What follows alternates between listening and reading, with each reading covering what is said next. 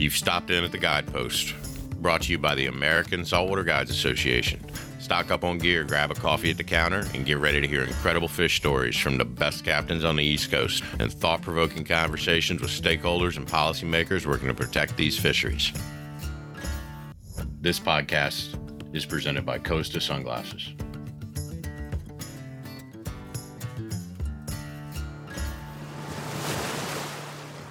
Hello, everyone, and welcome to Season 2 of The Guidepost. It's just Tony here today. I'm all by my lonesome, but I do have two special guests. If you are on social media, if you are on Instagram, you may have seen a video recently of a net that was found in one of the spawning tributaries of the Chesapeake Bay. Now, this was not just a normal net out there, every day doing whatever. This net was actually doubled over and tied to a vessel over a pretty long period of time. And you could see some really big stripers in there, some big bass rolling around with some other species of fish. And when you look at that net and you understand these fish are staging for their spawn, it really starts to make you think a lot of things. And I'm sure you can find the video if you search hard enough for it on Instagram. So I don't want to spoil too much of it. I didn't take the video. The reason why we have these two guys on here tonight is because they did. So everyone welcome Brennan and Chris, that the kayak anglers who took the video and are kind of going to tell us what they saw and what they experienced over the course of a couple of days. How are you two gentlemen doing today? Very good. Very good. Thanks for having us. Well, thanks for taking a little bit of your time and hopping on this podcast. So y'all are fishing in an area in one of the tidal tributaries, and I heard y'all were having a pretty good day the first day. How many days did y'all go down for to fish down there, guys? 3 days, and I'd been down there one day the prior week, just for the Thursday before. And yeah, fishing was good. The day that I was there the previous week and that first day we were there, and it got, progressively tougher, and we kind of figured out the reason behind that, as you saw in the videos. So Brennan, paint the picture. The listeners are pretty much all rabid fishermen. Brennan and Chris, paint the picture of that first day that y'all show up. You launch your kayaks, and y'all start fishing. So we launched our kayaks that Monday, and it had been pretty cold the night before and that morning. So we weren't too sure what to expect. Early season striper fishing can be tricky, to say the least. But it ended up being a really good day. I think, it was me, Chris, and we had another buddy out there, and there was a few other anglers around. And everybody, got a few fish. Really good day, despite the cold water. And that first day, we'd noticed a large commercial boat coming in. We didn't know if it was a commercial boat at the time. Weren't too sure what they were doing. They also had a couple small skiffs with them. And, we pretty quickly realized, all right, they're working. We didn't know if they were, putting in channel markers or messing with, buoys, or we really didn't know. I think at some point in the day, we kind of realized, all right, we think they're netting shad in the back of this bay.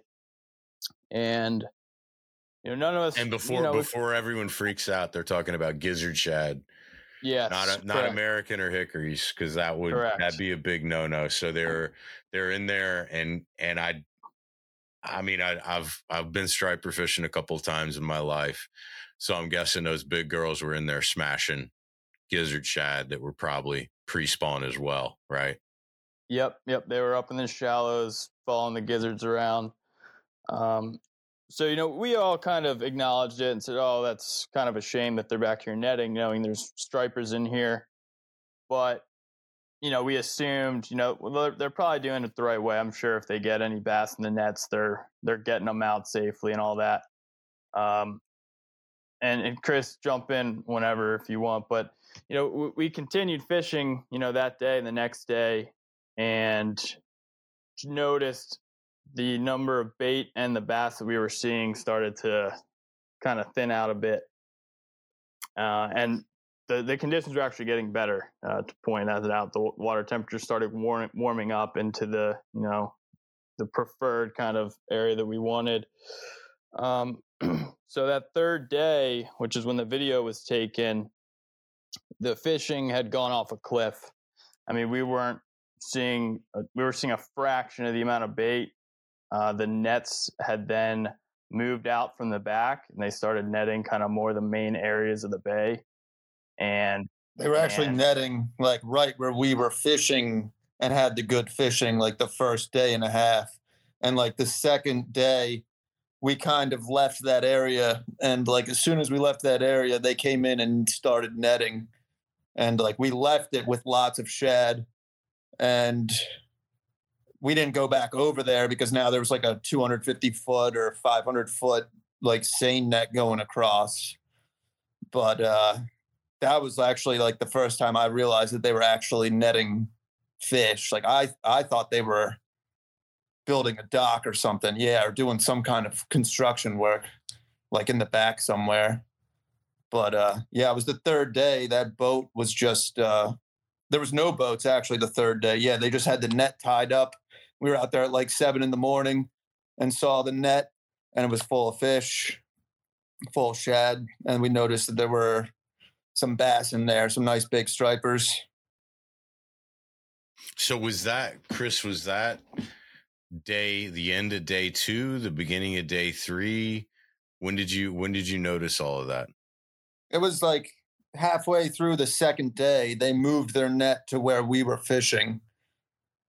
And but it was the third day that we actually went over to their net and saw like what was in it and like exactly what it was. We didn't get too close like the second day because they were busy working over there. So we kept our distance. But yeah, the third day, there was no one around. They just had their net tied up to the shoreline. And so we were able to just go over and like check it out. So it looked on the went video over there at sunrise. Yeah. So they had left it there all night with the fish in it. Now to point out, at that time, it wasn't in the state that it was in that video. It was a little bit more opened up. And the bass seemed to be doing much better than they were in that video. And then we left and went on with our day at that point. That was, very early in the morning. And then the skiffs came back at probably 9 a.m. and followed by like the bigger commercial boat. And they started working on the net for a few hours from like maybe 9 till 1. And then they left again. And we went over at like 2 o'clock. I actually was pedaling by there at like 2 o'clock and I heard thrashing. I didn't even see the net. I just heard it. And I went over there and the net was now folded over. And I texted Brendan right away. I was like, dude, the net situation has gotten a lot worse. Like now the fish are all crammed together, like real tight. And just like, we got to call DNR. And I like called DNR immediately because it was looking like pretty serious. It was like looking like a pretty bad scene. Like big stripers with their tails out of the water, and like fish were belly up. How many guys? I know it's hard because the net was folded over and it was on the boat. It was on the transom of the boat, and how long the net was. I mean, it looked like there was an awful lot of. Yeah, there were gizzard shad, but those were not gizzard shad I saw thrashing around. Those are some big fish. You could see their tails. You could see them kind of like in an odd position, like they were getting smushed together. Like what are we talking here? So the people at home can kind of like get a picture of like I don't know. It's hard for me to say take a guess at how many fish were there were a lot of fish in the net. That's what I'm getting at, right? I mean, it was enough to kind of make y'all be like something's not right. All right, 1 to 4 bass tails out of the water. Brennan, what are we talking about when you kind of extrapolate that out? Like the net was still pretty deep, right? I mean, this wasn't in like 2 foot of water, and it also had some length to it. Yeah, it was in about 8 foot of water, and it was a very large net. It's hard for me to say, how many bass were in there. But as Chris said, at any point in time, we could see, one to four fish at a time. And it was pretty clear there was most likely a good number more that were beneath the surface that we could not see, just because of the sheer amount of fish that were in there. I mean, there was carp and all kinds of stuff in there. There was a ton of shad, as you can see in the video. And I mean, these weren't small stripers, as you could tell by the tails on some of the fish. I mean, they were, the 30, 40 pound range, maybe some a little smaller than that, maybe some bigger. I don't know, but there was a decent number of them in there. Y'all weren't back there catching schoolies. No. And I'll leave it at that. So, a couple things and just in the interest of fairness. So, we looked up the regs, and the regs, right now y'all were in the Maryland portion of the bay in a spawning tributary, and that's as far as we're going to go. I'm glad these guys hopped on. I'm certainly not going to give anyone any idea of where they were. But right now there's a gill net and a haul seine season that are both open. So this was a haul seine for sure, because our gill nets are drift gill nets. They're not anchored. So those are usually used in the main stem of the bay, and in the tributary, a haul seine makes a lot more sense. So, as long as a commercial fisherman has a striped bass ITQ for this season, an individual quota for this season, they would be allowed to do this. But there's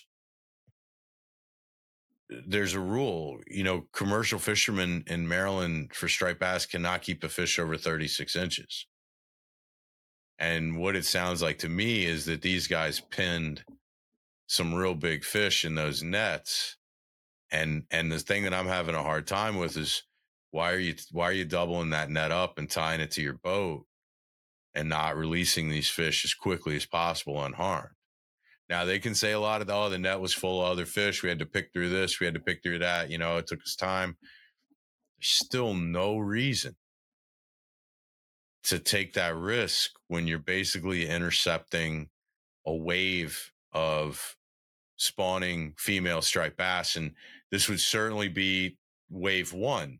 And for striped bass, there's 4 waves of spawn, but that first wave is the biggest fish, which are also carry the most eggs, which are also carrying the best DNA, which are also the ones that we should allow to spawn. And that's the thing that I'm having a hard time with. And the other thing, just another goofy part of the regulation is they have to be flying the flag, right? They have to prominently display a flag that tells, NRP officers and everyone else that they're actively netting fish. I don't know if y'all saw a flag on any of the boats. Probably not the skiffs, but the main boat. At the time, I wasn't even aware of the flag rule, so I did not make note of it. I don't know if they had that flying or not. And we were unsure of if anything they were doing was illegal or not, or if they had any intentions of poaching bass. I don't know if they do. I'm not going to say that was their intentions or it wasn't. It's very possible that they were just, in my opinion, not prioritizing getting those fish out in a timely manner.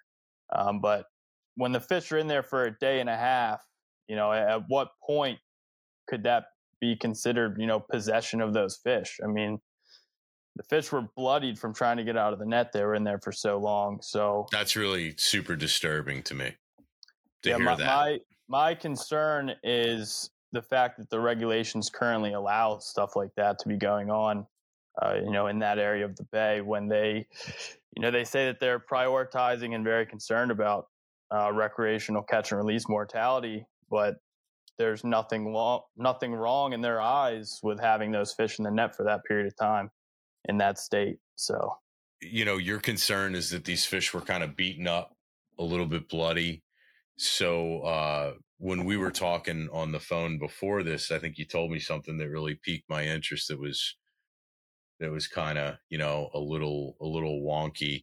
And you said you called DNR, and right after DNR, something happened.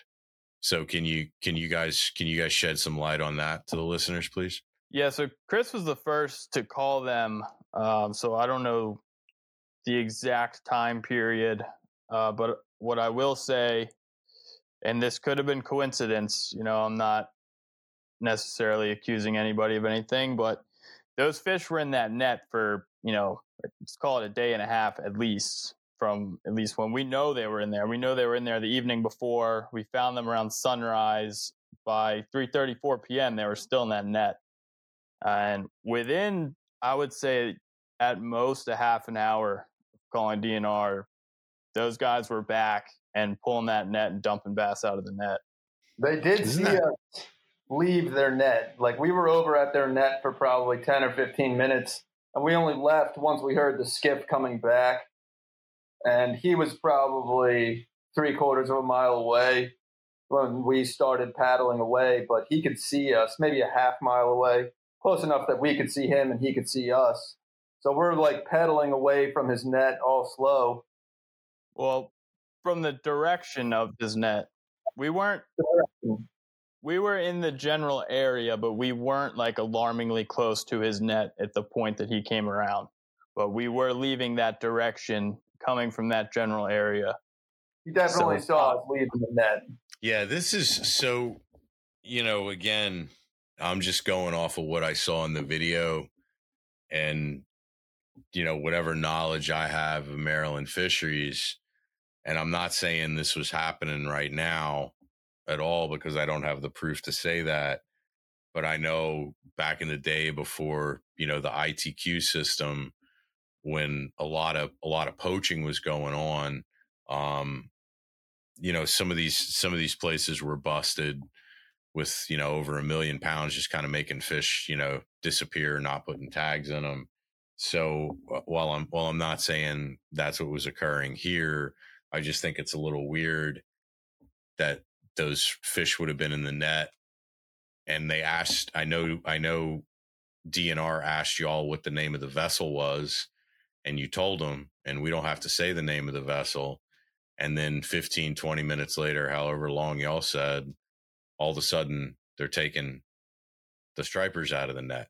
I find that to be a little, it's just one of those things where you're like, are you kidding me? Like, come on, really? Like, these fish are sitting there for a day and a half. Y'all have video evidence of it. You have eyewitness evidence of it. And then you make the phone call to try to be like good, proactive, conservation-minded anglers. And let's say within half an hour, easy, so we're not splitting hairs, they're running over and emptying the net. I don't know. I think you had to kind of be sitting in your kayaks being like, this is weird, right? I mean, what's going on? DNR's attitude was not necessarily very welcoming to us. I mean, they were doing their jobs, kind of, I would say, sort of the bare minimum in their response to our calls. It did take us a while to even hear back from somebody that seemed willing to, actually look into it and put any real kind of effort into finding out what was going on. And, as we said, we don't really know what was going on, but the one thing that was for certain, whatever was going on was really not good for those bass, especially given the location and the time of year. So were they poaching them? I don't know, but it was not a good situation. Chris, did that kind of, I mean, y'all plan a trip. I know what it's like to plan a trip with friends. Everyone's working. It's hard for schedules to line. It's hard for weather to line up. It's pretty disappointing, right? Like, you go there, you have a slam bang day one, conditions improve on day two. How often does that happen? Usually when you wake up on Never. day two after a good day one, you're like, Jesus Christ, I didn't know the wind could blow this hard. You know what I mean? Or like, wow, hey, it's hailing in August, or, some crazy like biblical thing happens. You're like, oh my God, hey, look, the water turned to blood. and everything's dead. Like you never have like, it never goes from like good to awesome. So you guys are waking up that morning and you're pumped day 2 and you're just like, what the hell? Like, what's going on? Like, I don't get it. Right. This goes against everything I know as a fisherman. It should have been lights out today. I mean, that's pretty depressing. Like that hurts as a fisherman. It was supposed to be better and better each day. Yeah. With the weather forecast, like it was going to be warming up. And the first day, the coldest day, was like really the only like great day. And then by the third day, we caught nothing. We didn't even mark any fish. And like it was the best water temperature. Like it should have probably been better than that. Like probably would have been better than that if there wasn't like however many fish in their net. Because I don't think there was like a whole lot of fish where we were fishing. There was definitely enough to target, but like it's not like there was a lot. So they might have literally taken all the fish literally might have been in their net at that point. So, why is this important? Because y'all have told the story and I think we're trying to be professional about this. We're not trying to be emotional. Y'all have been very clear, like, wasn't sure what was going on. We know that haul seines are legal in the Maryland portion of the bay if you have an ITQ, which this vessel had. So, the only thing that really I think is upsetting you two as anglers is, why didn't you release these fish? Why were you holding these fish for this amount of time? Because that's just not healthy for them to be in a net like that, right? Water temperature changes. They're not eating. They're stressed out. They're bumping into other fish. They're removing their slime.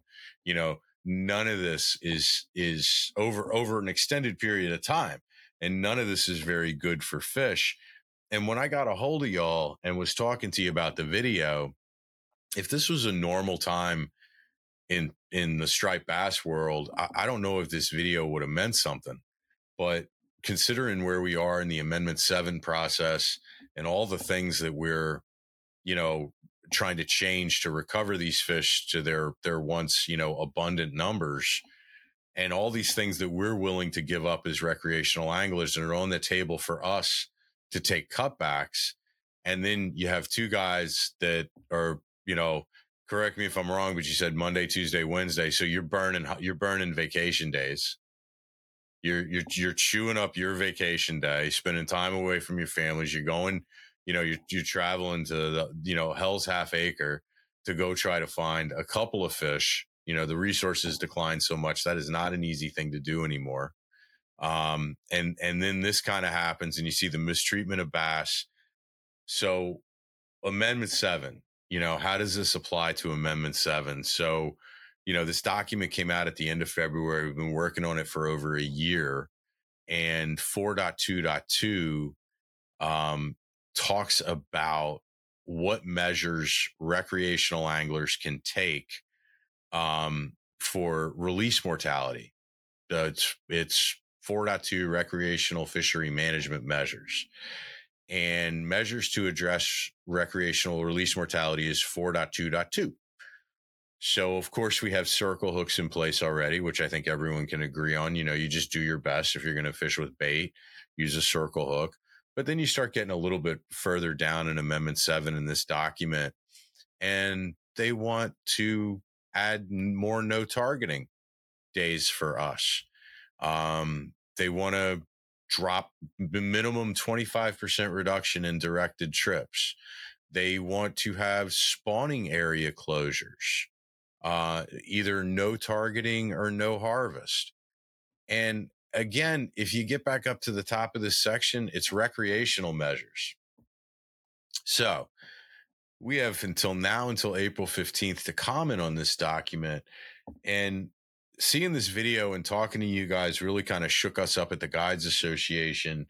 And I live in Maryland, so I kind of know this stuff goes on. But, to suggest that it's a recreational only closure for spawning areas, if it was just said closure and not recreational closure, it would be something that the Guides Association could support. But if you're going to allow practices like this to go on, where there's nets in the water, because it's not just Hall seines. You know, we have pound nets all over the bay, all over the bay. Last I checked, which was a while ago, there was somewhere in the neighborhood of like 1,500 permitted sites for pound nets. And when we asked how many were actively in the water, we were told they didn't know. So you got to figure out of 1,500, there's at least 600 to 800 working pound nets. And for listeners who don't understand what a pound net is, you're talking about something that's fixed gear.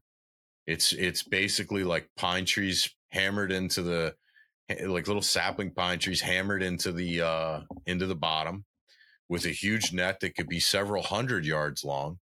And at one end of the net, there's a containment area. And if you don't think that those nets are placed in really strategic areas where fish swim, you'd be mistaken. And I've seen plenty of videos of pound nets being emptied with huge striped bass in them, huge, during this time of year.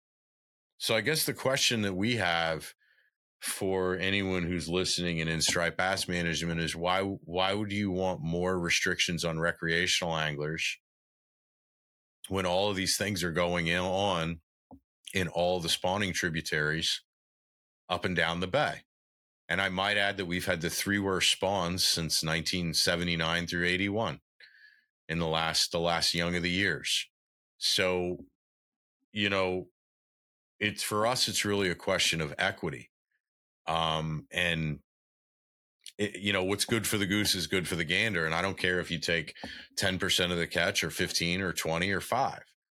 You know, we all should have to play by the same rules. And in Maryland in particular, recreational anglers have really taken it on the chin. We're completely shut out. Sorry about that, Cody. We're completely shut out in April. We're not allowed to target. We're shut out for several weeks in the summer, not allowed to target. And, you know, how much more can you take from us? Because it gets to a point where it's not going to be worth buying $100,000 center console or having a $4,000 slip or spending untold thousands, as long as my wife doesn't hear that, a couple of $100 a year, maybe, honey, on fishing gear and stuff like that. I mean, how long have y'all been striped bass fishing? You're 2 young guys. I'm old as dirt, so you look young to me. How long have y'all been striped bass fishing? 20 years. Yeah, it's a 14, 15 years. Okay. So you saw some good fishing in your day. Yeah, I didn't really know what I was doing back when it was good, but yeah, that's awesome. We got robbed because we learned while it was really good, and then it declined as we started to figure it out. And now we're left with, what we got now, but it's hard enough to catch those fish, but when you're going up against the conditions and the low numbers, and then you got a boat like we encountered netting all the fish we're trying to catch. I mean, the number of fish that were in that net we saw is the amount that we had the highest hopes we could have to catch in our entire 3-day trip. Well, they scooped them all up in a net in, half of a day. So, well, I guess the big picture here is, guys, is, when you look at something like this occurring and the first thing that you hear from DNR is, well, this isn't illegal. So, it's not illegal. It's fine. You can do that. That's got to be pretty depressing too. DNR came back there and checked us and checked our licenses and did not bother to check the commercial fishermen. I'm assuming because they're very familiar with who those guys were. But that was on Monday. On Monday, DNR showed up and checked us kayakers while this boat was working, and he did not check that boat. Well, you guys look like you're up to no good. I mean, I'm looking at you right now, so I definitely stop and I would stop and frisk if I saw you pedal past me in your kayaks, for sure. Like, come on, man. I mean, let's be honest here. My heart goes out to those officers. That had to be a scary moment when they approached you guys and asked for your licenses, right? Yeah, there's some brave souls for that one. Yeah. So So this whole thing is just pretty fascinating to me. I guess I would, if it was the most innocent of things, if there was something going on, a problem with the net, and who knows what happens. I don't fish Hall Saints, but let's say there was a problem with the net, and they had to keep those fish there for a little bit longer. None of it makes any sense to me. It doesn't pass the smell test at all. Why would you leave those fish in there for so long? I mean, either you're going to do something with those fish, or you really don't care that much about the resource. That's it. Unless there's something I don't understand, and there was a problem with the net, and for whatever reason, those fish couldn't be taken out. Whatever percentage chance that is, I apologize if that's the case. But if you look in the video, at least I believe it's in the video, they had a large landing net in that small boat that the net was tied up to. And it seems to me, if they really wanted to get those bass out before they folded that net up and, really compacted all those fish together, they could have netted some of those fish out. I mean, when we first found the net in our kayaks, had we had a large landing net like that and had the proper gear, waders and such, we could have netted them out ourselves. So they could have got them out if they really wanted to, in my opinion. Even if they mildly wanted to, it would have been easy for them to get them out of there. Well, that's infinitely depressing to hear that. Yeah. That sucks. And they were working on the net for hours, like while we were fishing. I'm actually going to pull up the video now. I think you can see that landing net in the video that I'm referring to. In at least one of the videos you can, because I remember screenshotting it. So, Chris, while Brennan's looking that up, you said they were working. It's there. So you said they were working the net. Do you mean they were going through the net and picking fish out and putting them into baskets? What do you mean? Yeah, they were picking fish out of the net. Yeah. They were there for 3 hours or so, maybe 4 hours, just picking shad out and whatever else. But just working, doing whatever they were doing. You mean when they came back that morning? Like they came there in the morning and they worked for like 3-4 hours. Right. Yeah.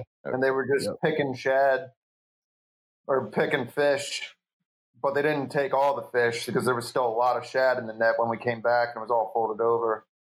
But I don't really know because we weren't paying too close attention. We were kind of just letting them work. I give them the benefit of the doubt. I mean, if there's people doing stuff, it's not my business per se what they're doing. So I gave them the benefit of the doubt, but I wasn't expecting the bass to still be in the net, when they left. Easily had enough time and resources to get those fish out of there easily. Yeah, for me,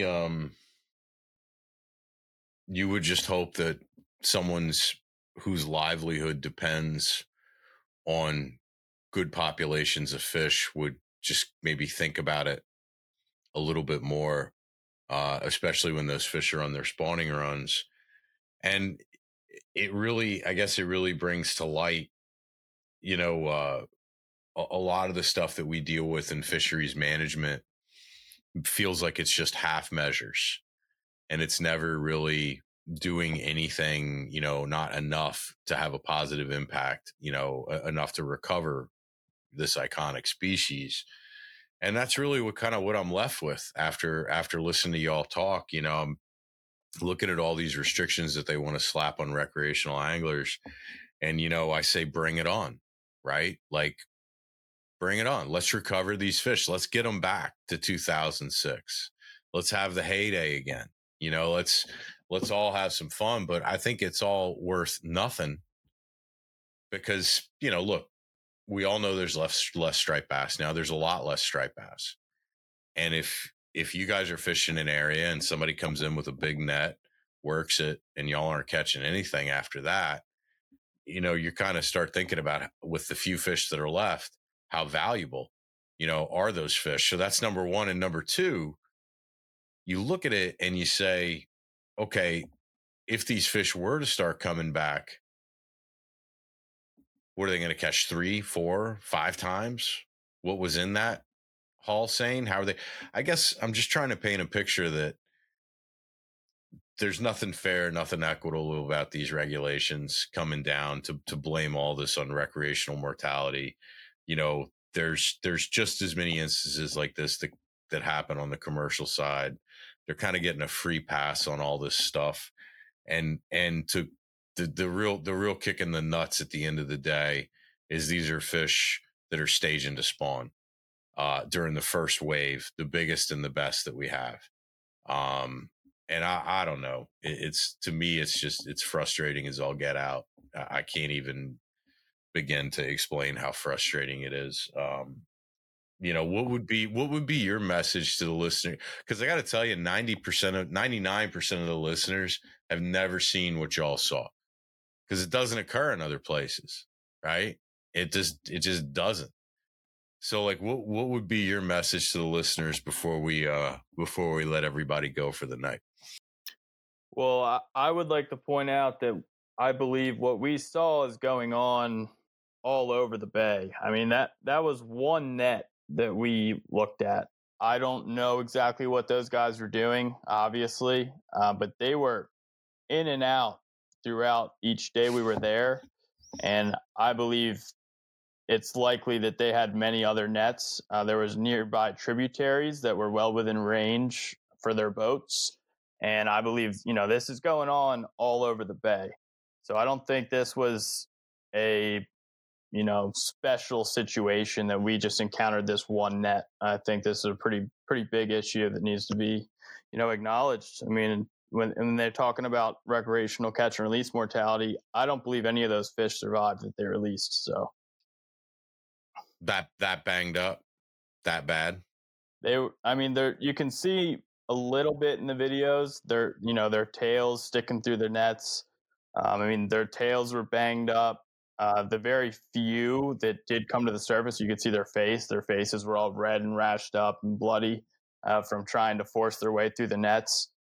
So you can't tell me for 1 second that those fish were in good condition at all. And when you have that many fish in that small of an area, I'm not a fisheries biologist, but when you have that many fish breathing, taking the oxygen out of the water in that area, for all I know, they can't breathe.